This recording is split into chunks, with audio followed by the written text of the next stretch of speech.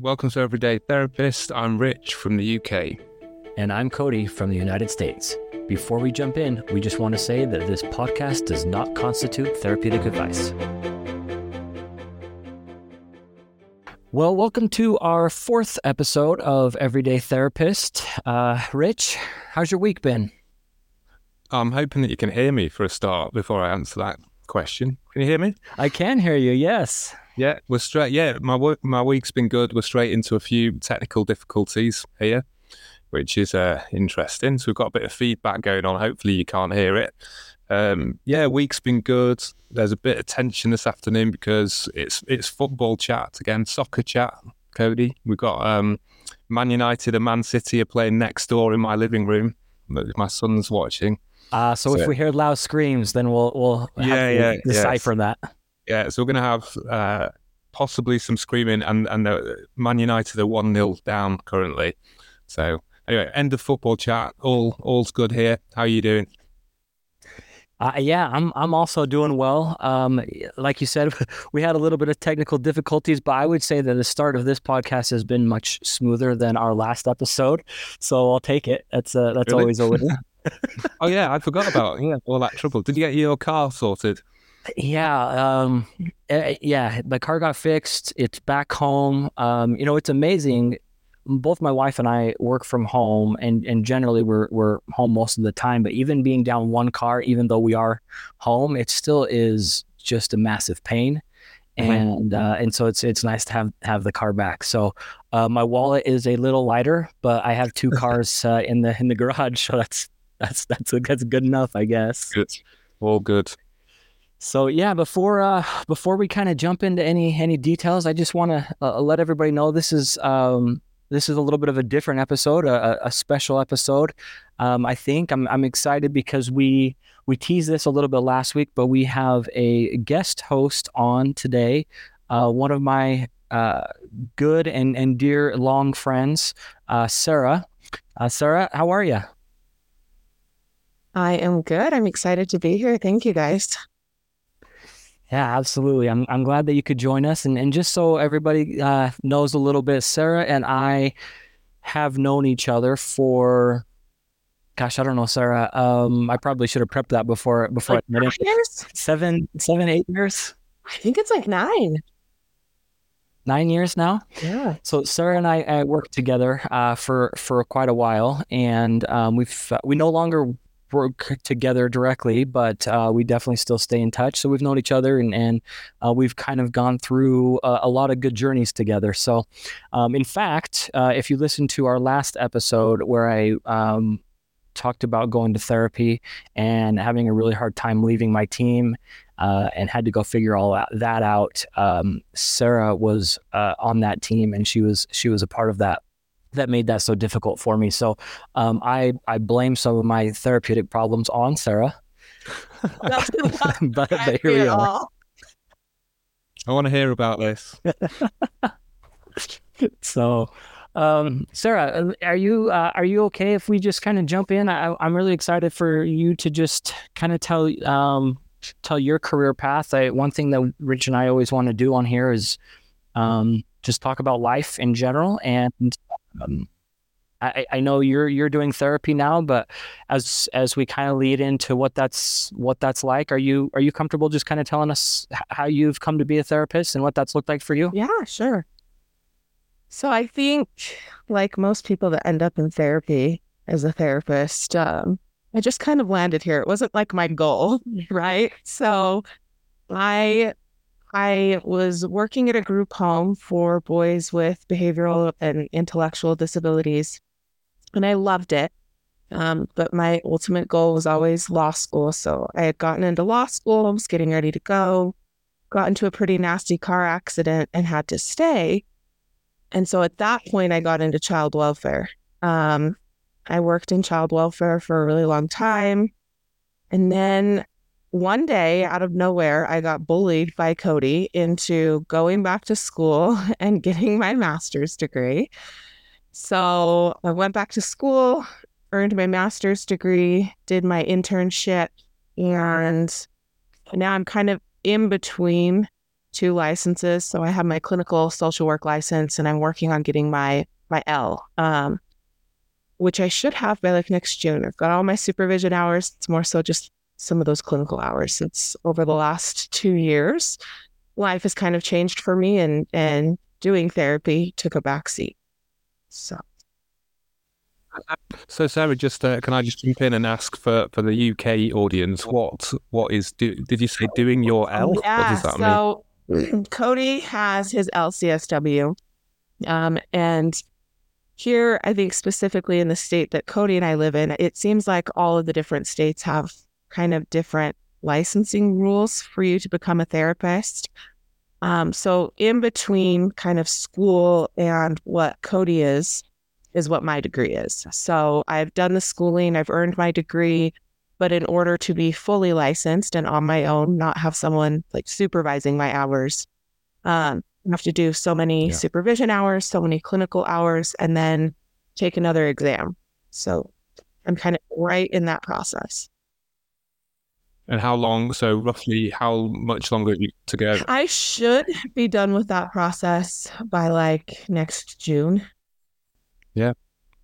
And you're feeling good about it? Are you still, because I know for me, obviously, I'm a student at the moment, and I go through periods of being excited about the journey and really engaged in it. So on a total high about it. This is what I'm going to do. Blah, blah, blah. Head going off in all directions. And then other days, I'm just like, I don't think I want to do this. It's too much responsibility. Why am I doing it? What are my actual motivations for doing it? Have you experienced any of that? I did when I was in jobs that I was not fulfilled at. So I am working with client populations that I enjoy working with or are challenging to me, then I am all about it. But if I am working with populations that maybe aren't my forte, I absolutely question, like, why am I doing this? What got me here?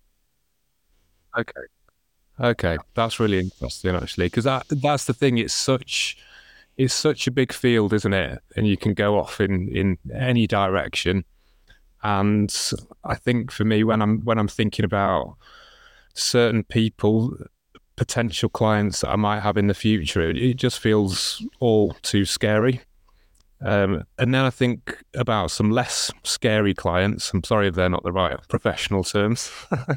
And I think, I reckon I could handle talking to that sort of person, and I reckon I could be useful to this sort of person. But as soon as it's something outside that sphere, I get a little bit scared. Although I am quite interested in looking into working with prisoners, which a lot of people on my course think that's a bit nuts. And why would you want to help people that are perpetrators of crime? And I'm like, well, who else is going to help them? So it's interesting. And the people, I know we met briefly the other day, and you said that you'd worked with some interesting characters up till now. Yeah.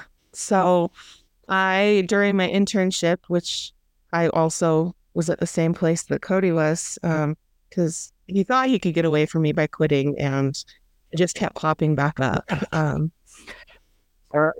Sarah and I have, maybe I should say, Sarah has followed me around to multiple positions, both in therapy world and state job world, and it's been fun. It's been awesome, actually. And for whatever reason, I keep sending Sarah new job openings for where I'm currently at. So maybe it's. I'm telling you, if you had just come to me and told me that you were struggling with quitting, I could have told you at that point, I will follow you around for the next 10 years. Like, we could have solved a lot of problems. Right. But yes, Rich, I went to this internship with Cody at this place that Cody was working, and I started working with some of our lower level substance abuse clients. And then I started doing our domestic violence groups for all of the perpetrators. So there was groups and classes and individuals that we did with these clients. And then I also worked with our sex offender population. And that probably has been my favorite population to work with. Yeah, that's surprising. And are you able to share with us why that is? Do you know why that is?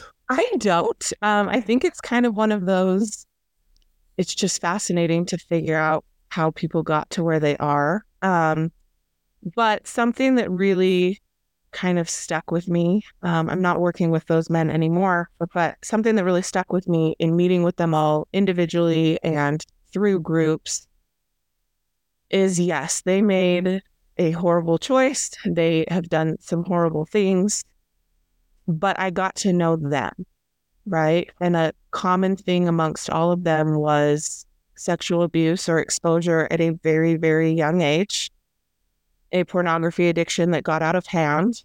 And you could just see it progressively escalate. And I think that kind of took me back to child welfare and all of the young victims that I had seen and had worked with. And just kind of got me thinking of like, well, why do some go down this path and others don't? And, I wonder if a lot of my sex offender clients, when they were perpetrated on when they were little, if they had gotten the mental health help that they needed as victims, if that could have maybe stopped the cycle.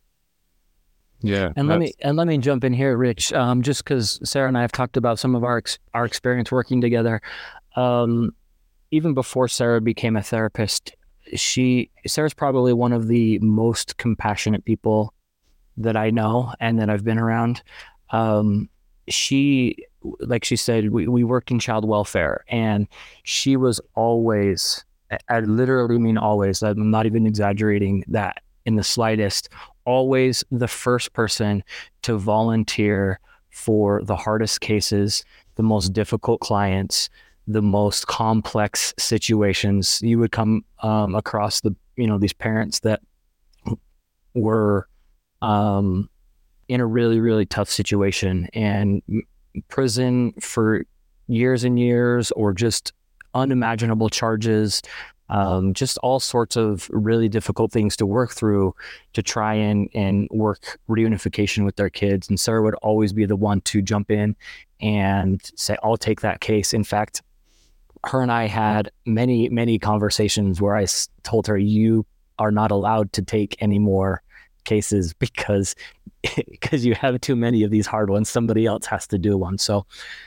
that maybe plays into who Sarah is and why she is able to work with difficult populations. Yeah, it's impressive. It's really impressive, and most people couldn't do that. I don't think I'm somebody that could do that, although maybe you build up to these things over time. And I'd be interested do you find with the really complex and upsetting cases, do they stay with you? Do you manage to ring fence them and are you able to step away from it? In a therapeutic setting, absolutely, which is probably crazy to people that are hearing this thinking I could never sit in a room with these people. But by the time I started working with the sex offender population, I had already been in child welfare for like 8 or 9 years.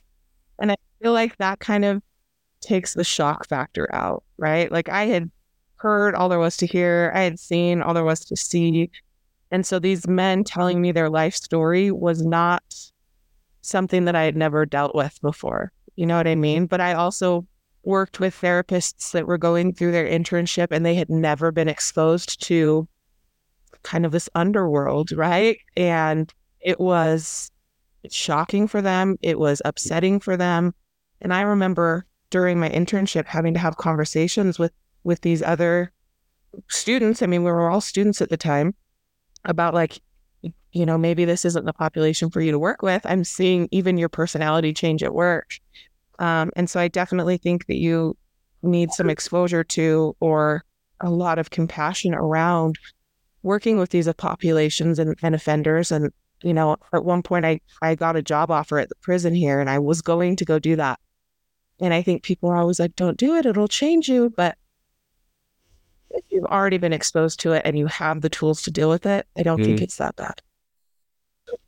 Yeah, I know. I don't know much about it, but I've been trying to read my way through person-centered therapy, the Carl Rogers book, and he talks about having I don't know whether he uses the word courage, but let's just use the word courage. The courage to go to the depths with people, and the discussion about empathy. And if you were to really do it properly, you actually need to properly get into the mind of that person and sit there down in the depths with them. And it's something I've thought a lot about. I'm the kind of person that if I do something, I want to try and do it properly. And I think about working with offenders and that kind of thing and think, am I prepared to do it? And what would it do to me potentially? Which is why you have supervision, I guess. And what we do in the UK anyway. And we were chatting, I was talking to Cody about this the other week, that I believe that once you're a fully qualified therapist and you've done all your bits and pieces, you no longer have to have supervision, whereas in the UK, that is an ongoing process. So far during the discussions about UK versus US, I think that's where, I'm glad that we have that over here. We have to do it. So Sarah, you had mentioned how you're able to kind of work with these difficult populations, and like you're saying, Rich, is you have to fully step into their shoes and be able to try to understand them as people rather than as offenders, right? And you have to be able to look at them as human beings too. Sarah, I'm curious, and maybe I can share first so that I'm not just putting you on the spot. I'm curious for the ups and downs that you might experience, both in when you and I were at child welfare and as a therapist. So for me, if I have a really good session with somebody where I feel like we had a breakthrough or some things that went really well, like I leave that session on a high, and I feel like everything is great, and my drive home is a little bit brighter. And you probably know I'll send you a text, or I can't wait to talk to my wife about just some really great thing that I've had, and that's wonderful. But there's also times that it's just really emotionally draining as well. And there are times that I will leave sessions completely exhausted, or just feeling lost, feeling like I don't know what to do. And I experienced the same thing in child welfare. So I don't know, do you have any thoughts on the ups and downs of trying to remember that people are people and being part of that journey with them? I think that's one of my obnoxious qualities that I'm really good at. Some do the worst thing, and I would still say, well, yeah, that was a really bad decision, but you also have experienced X, Y, and Z, and I can see how we got to this point. I know it annoys people when they're around me and they say something, and I'm like, yeah, but people don't just use drugs, right? They're self-medicating. They're doing it just, I know it annoys people. But yes, I experienced that to a degree, probably more so now than in child welfare. In child welfare, I think it was just, I was so busy and there was such a need that I was able to tune out highs and lows. It really didn't affect me. We would go to all of those trainings about secondhand trauma, and I'd be like, this doesn't apply to me. I'm fine.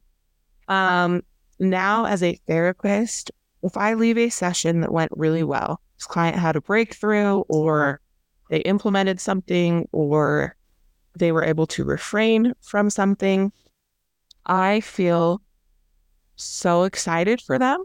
And also it's kind of validation to me that I am helpful, because I think as a therapist, sometimes you wonder, and something that I have hated with therapy is it's to practice, right? There's not a right or wrong. There's not a script.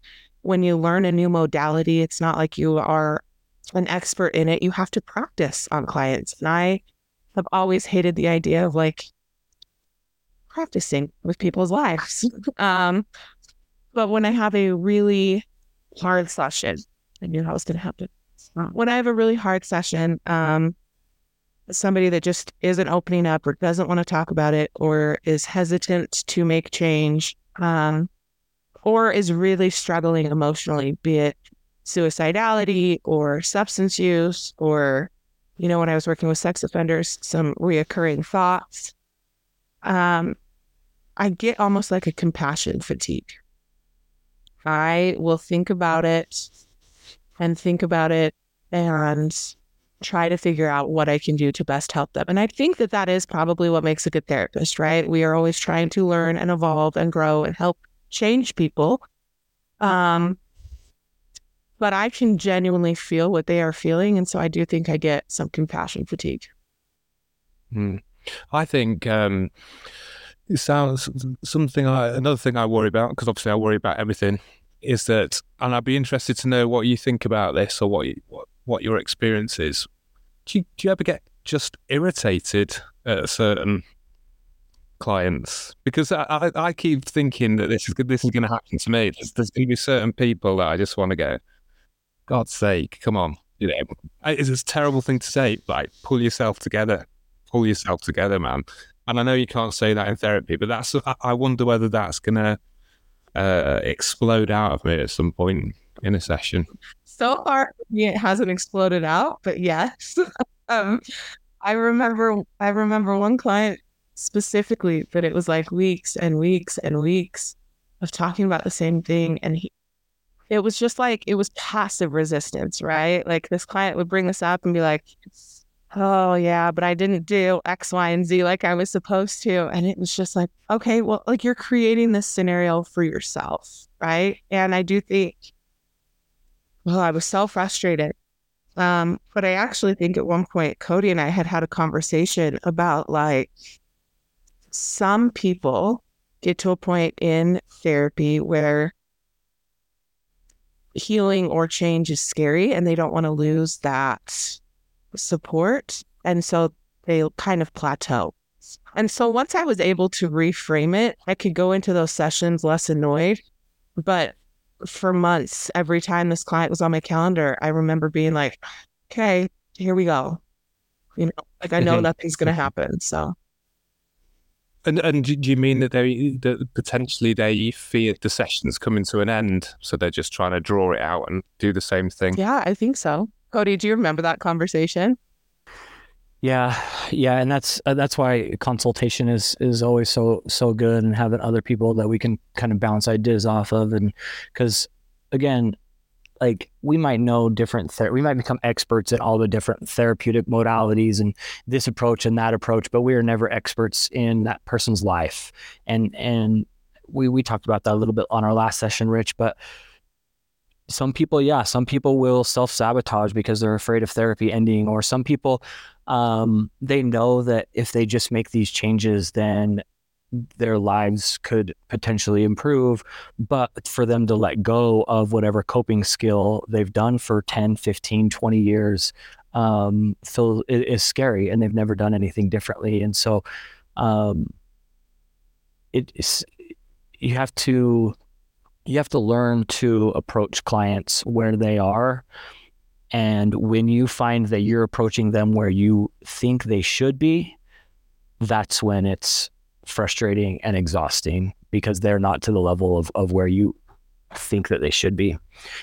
But there's also this other piece of therapy that's called the here and now. And I love the here and now, even though it scares the crap out of me most of the time. But whenever I do it, it feels very impactful. And so to your point, Rich, is like, if I'm sitting with a client and I'm feeling really irritated, or I'm feeling any type of emotion, if I am tuned in enough to my own experience in that room, then I can use that experience to help push therapy forward. So for instance, if I'm feeling irritated by something that they're not doing, then I can talk to them about how I'm worried that our sessions aren't beneficial for them. Or, and I'll talk to like, hey, I'm feeling a little bit worried that our past discussions haven't really been beneficial or impactful in your life. What have you taken from them? What things have you learned, and help me understand why you keep coming back. And that can help push things forward in a completely different direction. So if I can focus on my experience in that room and then maybe let them know I'm not feeling as connected to them as I would like to, or I'm worried that I've just been wasting their time and they're not getting out of it what they want to, that can really help push the conversation in a completely different direction. Yeah. It was something when at college last week, and I think we discussed this on the podcast, and they were talking about this beginning, middle, and end part of the cycle. And our tutor referred to the middle bit as the river of shit. So it's just like, you start off good, you come up with some sort of strategy, or you talk about what everybody wants to work on or what the client wants to work on, and then you have to do the work, and you've got to wade through a load of shit, basically try and sort everything out. And she made the point that it was a really good idea to keep checking in with them every week and saying, where are you up to? How do you think it's going? Where are we heading? And also the fact that what they initially came with, perhaps some of the problems that they initially came in with, they might no longer be the primary concern. So it's, it can be constantly shifting around, which I thought was really interesting. Yeah, a lot of times the presenting issue will change as you go through therapy, and that's something to keep an eye out for as well, right? Like, just because one symptom has reduced doesn't mean that therapy should stop. They possibly are just finding other coping skills in other areas, for sure. Yeah. So Sarah, what's the plan then? Once you get your license, are you going to set up a private practice or go and work for somebody? That is the question, huh? I don't know. I am doing therapy part-time right now. I work with children. And I had always thought about and hoped to kind of do a private practice of something that Cody and I had even toyed around with. There's a kind of a group of us that should be getting our full license around the same time. But now I have a baby and part-time, I see all of my clients telehealth right now to keep him safe. And so kind of branching out and doing private practice, I don't think realistically is what's in it for me right now. I'm kind of toying with the idea of like school social work so that I can have the same hours as him when he's that age. I mostly, what I want to work on as soon as I get my L is like a nonprofit that's floating around in my head. Do you need Cody to push you into it? Like he has done with everything else for the last 10 years? Probably. Yeah, it's been a successful plan so far.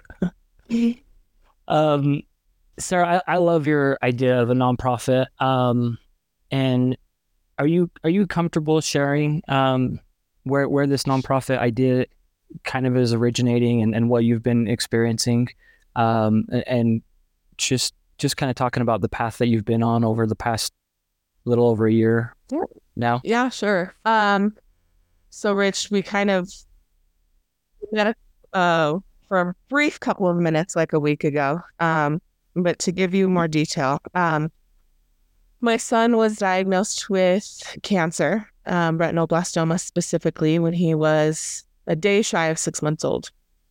And so over the last a little bit over a year, he's done chemo, he's done weekly he had weekly like blood draws for a while. He does monthly surgeries now.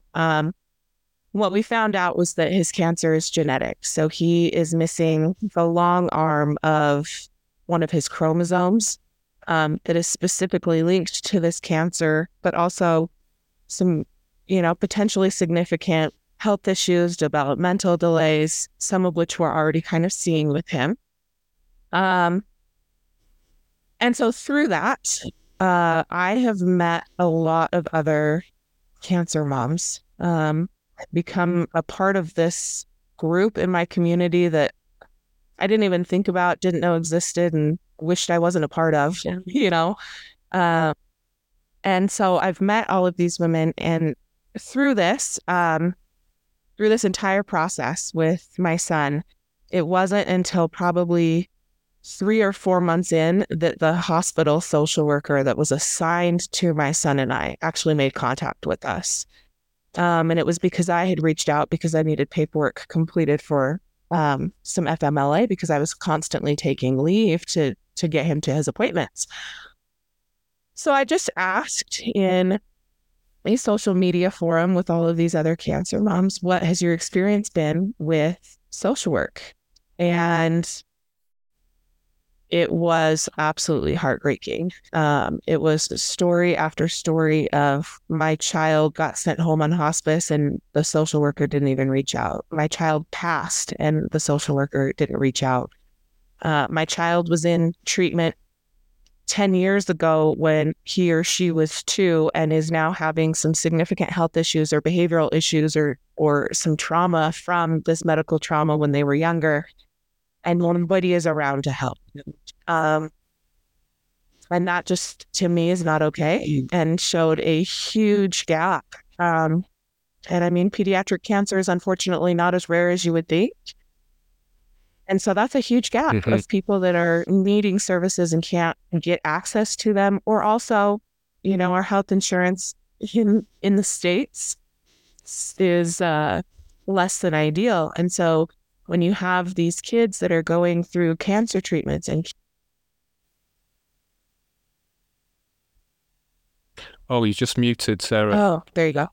When you're going through cancer treatment and those bills rack up, therapy is also a luxury that a lot of these families can't afford. They can't afford the $150, $200 copay every week to go to therapy.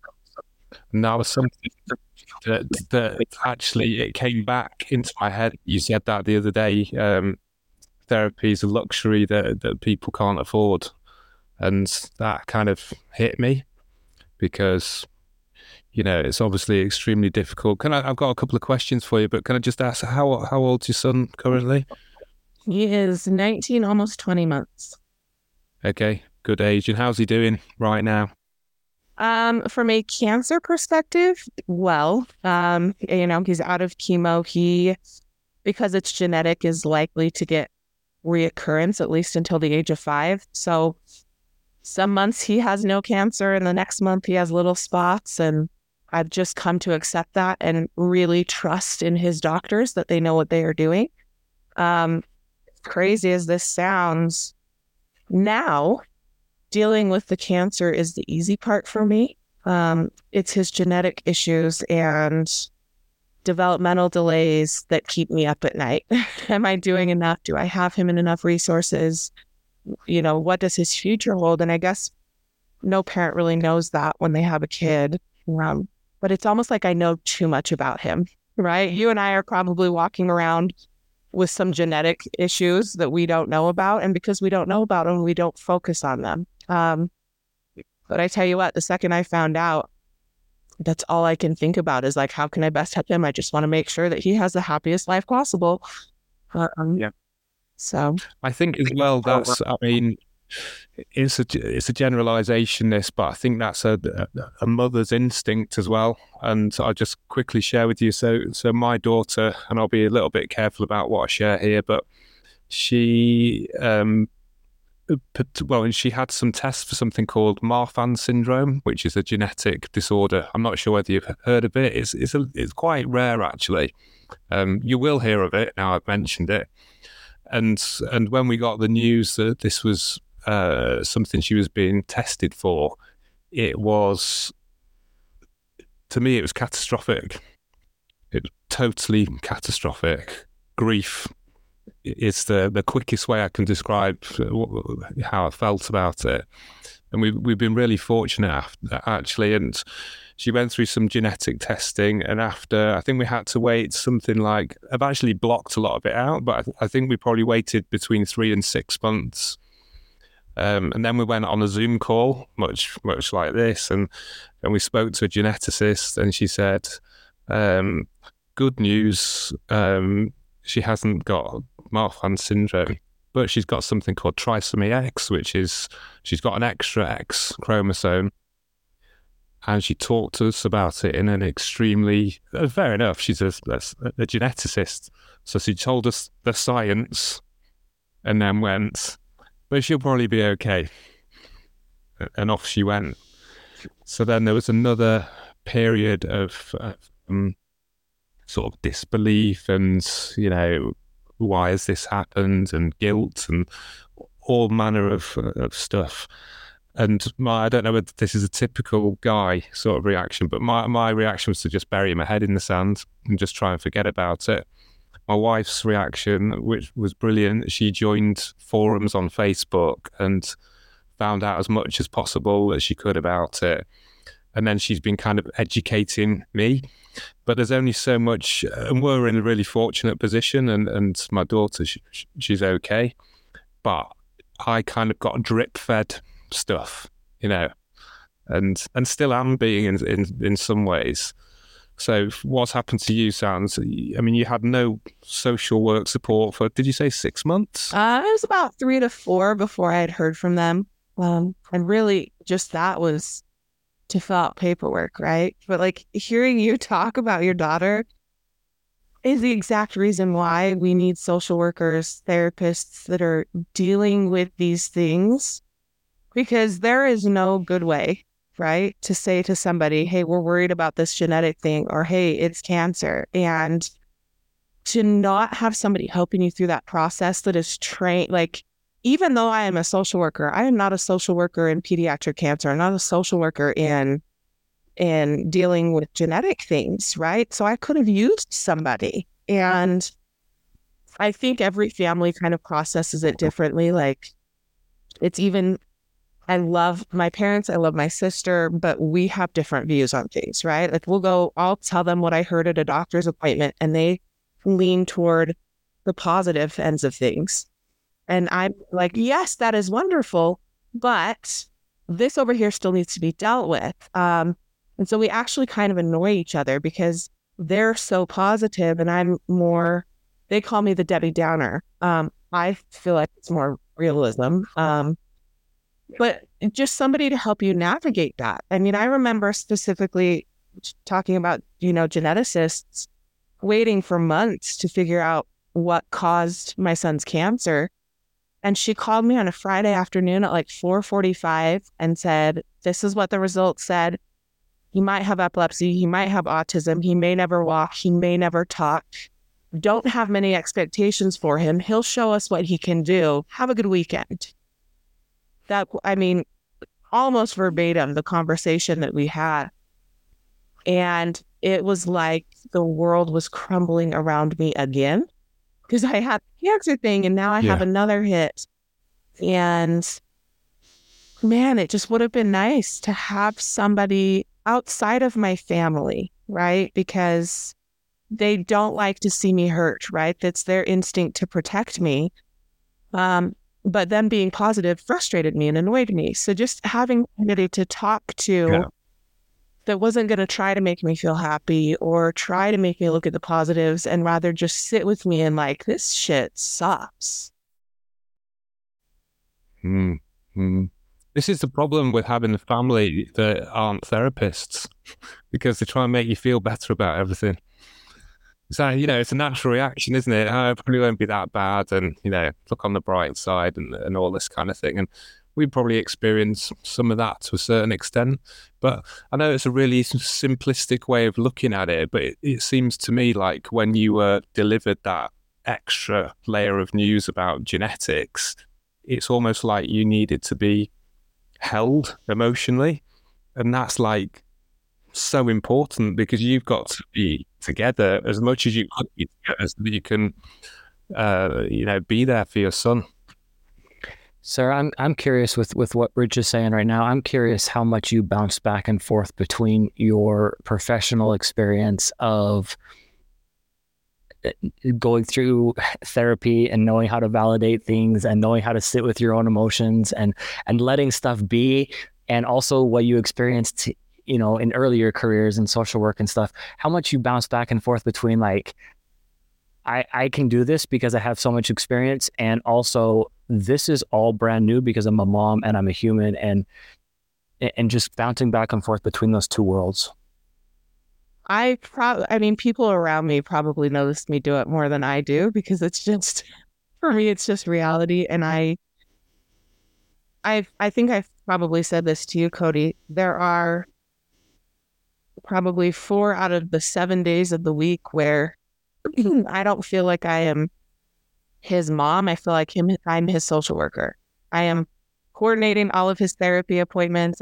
I'm doing these care plans. I'm implementing the interventions. I mean, even when we go to the hospital and I know that trauma is with him, like, we have little routines to prepare. And I mean, I think I'm constantly in therapy/social work mode, because that's how I can feel like I'm helping, right? If it got away from me, I'm a helpless mom. Mm-hmm. I can't fix what he's going through. I can't make it better. It sucks. But if I go into social work mode, I'm helping. I'm doing something. I'm making sure his needs are met. And I feel better about the situation. But it's the days where, I mean, that also holds it against me, right? Because I put that pressure on myself. And so there are days where I'm like, okay, well, we didn't do enough therapy today. And because of that, he's probably never going to do X, Y, or Z. Like, so I vacillate between like treating him like he's a client so that I can get him what he needs. And then when I take a minute to return to mom mode, nothing I do ever feels like it's enough. Right. So it's more comfortable for me to stay in social work mode. This is the trouble, and they'll always have to mention the fact that counsellors don't give advice. I mention it on every episode, but I'm just desperate to, well, not to give you advice, but it's just like it's like you're almost placing too much responsibility on yourself. I mean, I know you're his mum. I know you're his mum. You know, who else is going to do it? But Jesus, it's like, to take that on. I sent Cody a picture the other day. My mom, so a couple of Christmases ago, Cody was my secret Santa, and I unwrapped this gift, and he got me and the first thing that I saw on it, it was, maybe you should talk to somebody. And I looked at it and I was like, are you like, what? And it ended up being like one of my favorite books, but I remember opening it and being like, is he telling me I need to go to therapy? And then my mom, just yesterday, I went to drop my son off to her. She watches him while I work. And she hands me a bag and she goes, there's a little present inside. And I'm like, what? And she goes, I just got you a little something. You'll understand, but like, you need it. And I'm like, okay. And it was called a book. It was a book called Let Go of Your Guilt. Right. It's like, are you telling me something? And she goes, yeah, I am. It's basically impossible to do it, isn't it? And I know that, like, I've got 3 children, and again, this honestly isn't advice, but I know the weight of responsibility is a good thing, but it's massive. And as they get older, and Cody might have experienced some of this because his kids are a little bit older now, you get to a point with certain things where you go, I can't take that on. That's your thing now, because it would do you in. But it's very different for you. You know, obviously you're in a completely different situation. And so in terms of on your day-to-day, it sounds like you're doing sort of therapy, social work, looking after your child, and this idea of a non-profit as well. You just thought you'd give yourself some extra work, did you? I thought, why not just make myself go absolutely insane, and add more to my plate? Yeah, but if I see an injustice or if I see a service gap, it will irritate me until I address it. And it always has been that way. So. Yeah, and I want to learn more about that, Sarah. But before I jump fully into that nonprofit idea, it sounds like you and Rich had very similar circumstances in terms of, here's this absolutely earth-shaking news that you're getting as a parent, and yet both of you describe scenarios where you just felt like there's a lack of support, or even if there is support, it's very technical and professional and cold, and here's the cold hard facts, and there's no emotional holding of anything. It's just like, this is what it is, and now go on your own. So I'm curious, and maybe this is where it leads to your idea of a nonprofit, but like, what do you envision, or like, what would you want parents to be able to have in that moment? Like, what would be helpful in such a hard time that people, not everybody understands? What would that look like? So I think back to when my son was diagnosed with cancer specifically. We sat in this room, the doctor kind of hinted at it and then left. And then the technician came in to give me information for an MRI for him. And it hadn't sunk into me that they just said he had cancer, because the doctor was kind of vague about it and then left the room. And so I asked, will he ever see again? And the technician, who is not trained in having to deal with me at all, said, well, that's the least of your worries. And I said, so are we assuming that this is cancer? She said, it is. And then every cell in my body just tightened. And all I could think was, will he live? And I started crying. And she looked at me and she said, oh, don't cry. You're going to make me cry. What a different experience would it have been if, while delivering me this news, knowing that doctors have to be technical, they don't get into the emotions, they shield themselves like you and I probably did in child welfare, Cody, knowing that that is kind of how they handle it. If you know that you're about to give that news to a parent, pull in a social worker. They're assigned from the second your child gets diagnosed with cancer. Pull them in, because I went into shock, right? And it's different to read about shock and hear about it and treat it in other people. It is another thing when you are in it. And I genuinely could not think straight. I could not see straight. I do not remember the drive home. And there are pieces of the next 2 weeks that for me, I don't remember, right? Because I just shut down. And I think if I had had somebody, aside from family, who is also in shock, is also feeling these same things, but trying so hard to comfort me, if I had had somebody, for lack of better words, hold my hand, walk me through it, I might have been able to process it a little bit better, because I did not handle it well at all. And I also didn't, even though I'm a social worker, didn't know of a lot of the resources that were out there and available. And the only reason that I found out about those was from talking to other cancer moms. What is the point of having a social work team if they're not providing you with that, right? And there are constantly on these Facebook groups, people that are needing help. You know, I have to come in from out of state for my child's treatment. Where can I stay? But I don't have resources. Or, I was just told that my child is terminal.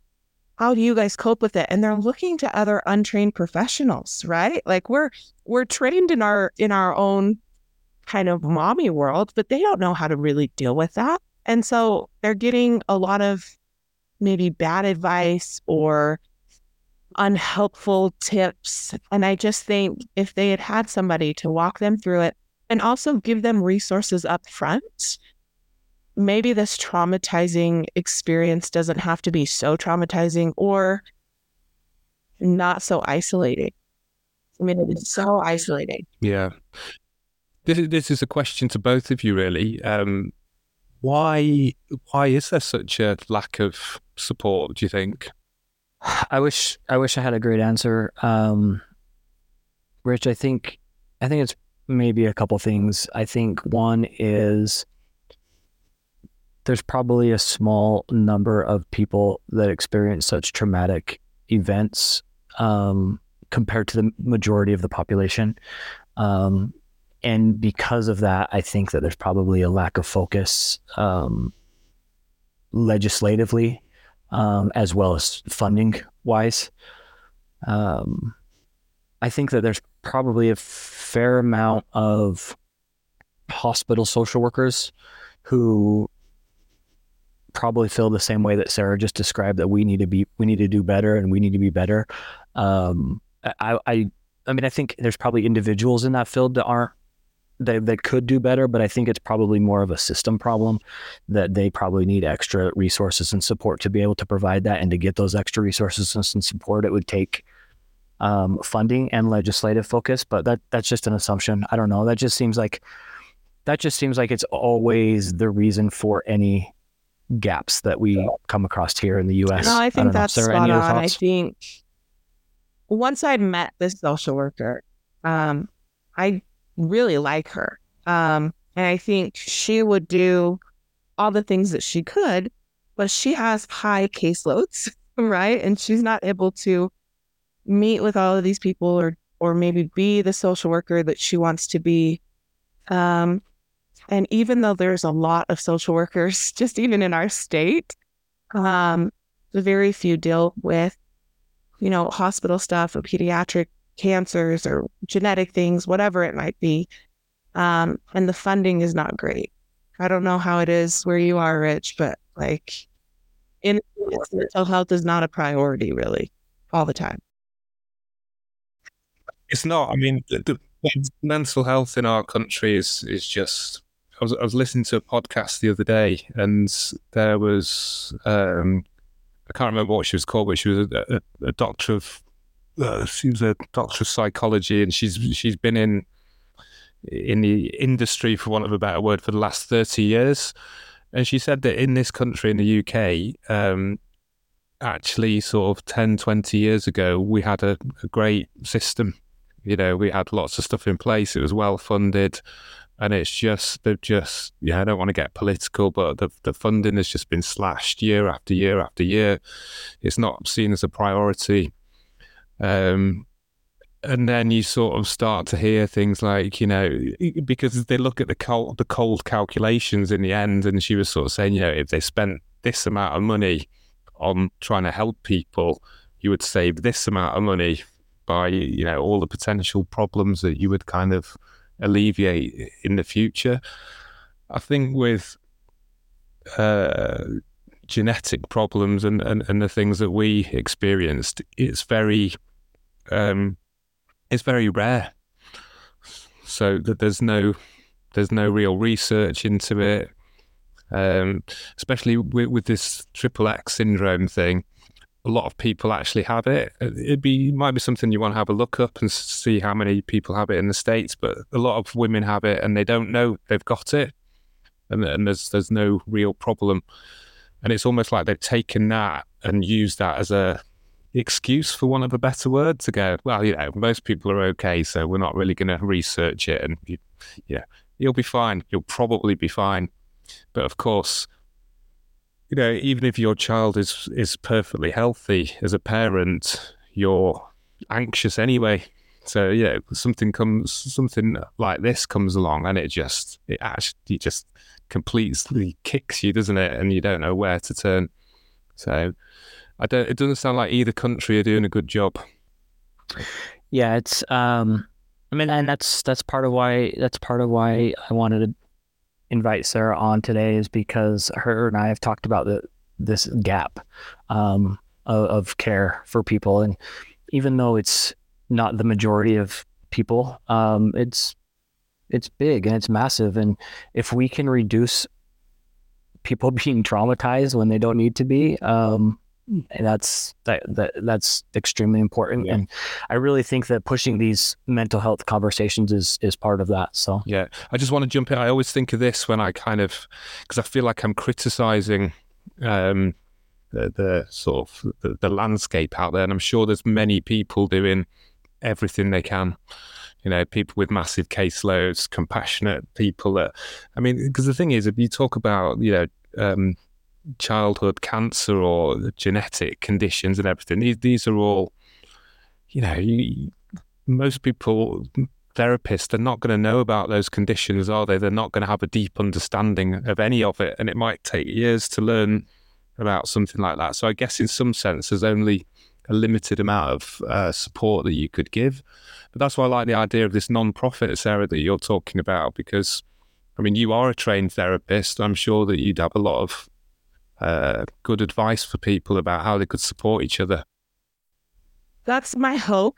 But like I said, it's just in the very beginning stages. I've talked to my therapy supervisor and she was like, yeah, you can absolutely do like a therapeutic nonprofit. You just, how hard would that be for you? And I'm like, in terms of what? Time or like, hard, but something that I think I've always been aware of, and Cody can probably attest to this, because anytime I was feeling like at work, I would go into his office and be like, do I care too much or too little right now?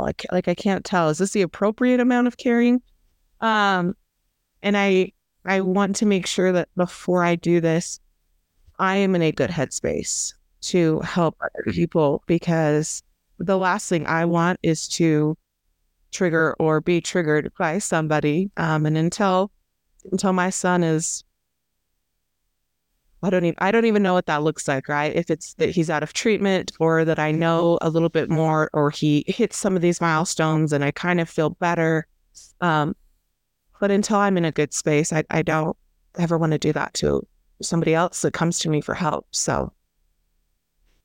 Do you feel like this is kind of slightly changing the subject, Sarah, but with what you told me about your son's condition, are you feeling like an agonizing wait to see what these milestones, if he's going to achieve these milestones and what that's going to look like? Do you feel in a constant state of anxiety about that? I kind of vacillate between two things. So first off, there's a TED Talk that I used to watch with clients, and it's about the happiness advantage.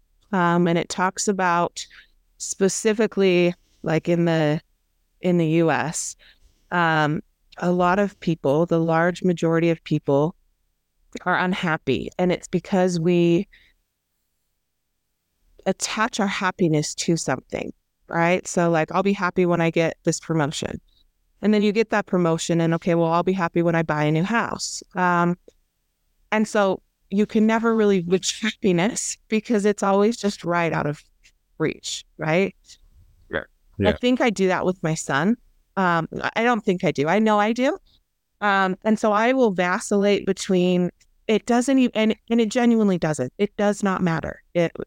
From an emotional, loving perspective, whether he can or can't do something will not change how much I love him, right?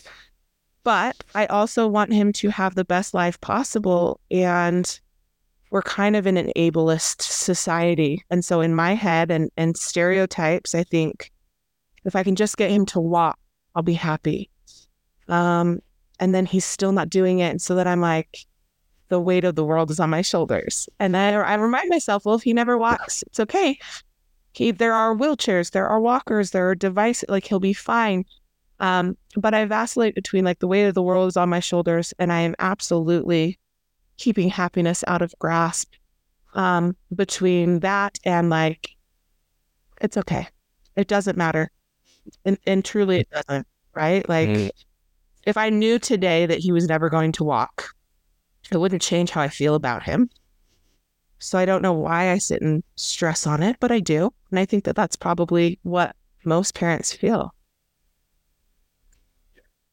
Yeah, and the happiness thing, it seems kind of silly in a way talking about it at the same time as talking about the stuff that's going on with your son. But I see this all the time and I do it myself. We're always trying to reach that next level. And you mentioned like, I'll be okay when I live in that house and do this and do that. And what I've tried to do with myself forever, the last couple of decades, whatever, is that it could sound like a little bit of a miserable thing to say in some ways, but I've I almost try and meditate on the fact that whatever I achieve, I'm not going to be that happy. It's kind of like, but it's good. It's not as bad as it sounds, because it's like, yeah, I'm not going to be right up there, but the sort of payoff is also, I'm not going to be right down there either. So I'll take it. Like, if I can be somewhere in the middle, I'll take it, because I've had that rock bottom. Maybe I'll have it again. And I've had that sort of ridiculous dopamine fueled pursuit of something that, even as I'm pursuing it, I know that it's not going to satisfy me. You know, it's just completely crazy in some ways. And I reckon, I think you can apply it to a lot of things. Yeah. Yeah. And I think that should be the goal, right? Is this happy medium, but we don't do that. What about you? Yeah, no, I have, since I've become a therapist, that's been a major focus of mine. I've tried to live more by my values than my achievements. And I think that's kind of what we're talking about here, is when we achieve something, that's generally, what has caused happiness. And I used to live my life like that, right? Like, I used to go work for a place, and I'd be like, I'm on my way to the top. Like, I want the number one position in this place. You know, I want to be director. I want to be whatever. And since I've become a therapist, I still have goals and ambitions. It's not like that has changed, but it definitely has switched from achievement to living a life of value and current times. And so, which is kind of funny, actually, now that I'm mentioning it, and this is completely off topic, but my current position, they keep having us trying to set these professional goals. And like, I have to come up with like 2 or 3 professional goals, and they keep telling me, like, what do you, like, as you envision yourself, where do you want to go? And I'm up to this point where I'm like, I don't want to go anywhere. That's a good goal. I'm That's literally a good goal. right. I know. I want to be here. I'm here. I'm happy. I'm good. I don't need to achieve, but yet they keep telling me, keep thinking about it. Keep thinking about it. Tell me when you have something. I'm like, I don't want to come up with something, but how do you tell your supervisor that? So so I'm on the opposite side at the moment, which is I'm okay with. How do you get there? That sounds fantastic. Right. I just want to be here. Yeah. Well, you know, living in the moment, there is something to be said for that, but it's very difficult to do that, of course, isn't it? Living in the moment. I try and do it all the time. Like, you know, this sort of general self-care, you know, looking after yourself kind of thing. And I went out for a ride this afternoon, and it's a really nice day here, or it's a really beautiful autumn day. Sun is shining, and I'm just like, try and stay in the moment, just to enjoy the moment. And then you just go off on some crazy train of thought. But then I suppose that is meditation in a way, isn't it? Trying to pull yourself back to the present moment kind of thing. But I'm fairly useless at it, I've got to say. Yeah. Well, we're about at an hour, which is our time that we've kind of picked for this. But before we go, Sarah, I'm curious if there is, and I'm going to put you on the spot a little bit, but is there any advice or any thoughts or anything that you would just share with maybe a parent that's kind of going through the same things and maybe not quite as adept to resources and support groups and just all the things that you know from your social worker career? Is there anything that you would like to just share with somebody else who might be going through that as a parent? There's 10,000 things I'd like to share, but they're all like so really specific. I think the best thing is, like, if there's anybody that is hearing this that is going through something similar, don't wait for your social worker to reach out to you, right? Like, in an ideal world, that person would be with you from the beginning, but that's not always possible, no matter how much they want it or you want it. And so, like, don't be afraid to reach out. Speaking on the social worker side of it, like, I would love for clients to come to me and be like, I'm having this issue, please help me, instead of sitting there and suffering and struggling and thinking how embarrassing. I need to reach out to the hospital social worker for like a gas card or like whatever the resource is. They have access to it, and like, that is what it's there for. Utilize it. Because I think we get in this kind of mindset of like, I'll share my problems, but not how I react, not what I'm dealing with internally. Like for some reason, we think that we have to keep that inside, right? And if you can just be honest with that social worker, there are resources to help you. We might just not always have the time to talk to you about those resources unless you ask and they know that you're struggling. So reach out. That kind of feeds into what we've been talking about over the last few weeks as well, in a way, which is there's that stigma about reaching for help and, you know, being in therapy and all that kind of thing. And it's just, if we could break that down a little bit, and it just becomes something that people do, especially, I mean, if you're having problems or you're facing some, you know, devastating news, it should be a no-brainer that you would think of going to get some help, but it just isn't the case. I know that's Cody's vision anyway, which is just, well, I mean, everyday therapist, that's where you got the name from, wasn't it? Yeah, and I think the more that we can plug that idea, the better. Mental health conversations are good. They're important. They need to become part of everyday life, and we're all in this together. So, all right, guys, do you have anything else that you want to share before we wrap up? I just want to say thanks, Sarah, for coming on. You're very brave to come on. You're our first victim.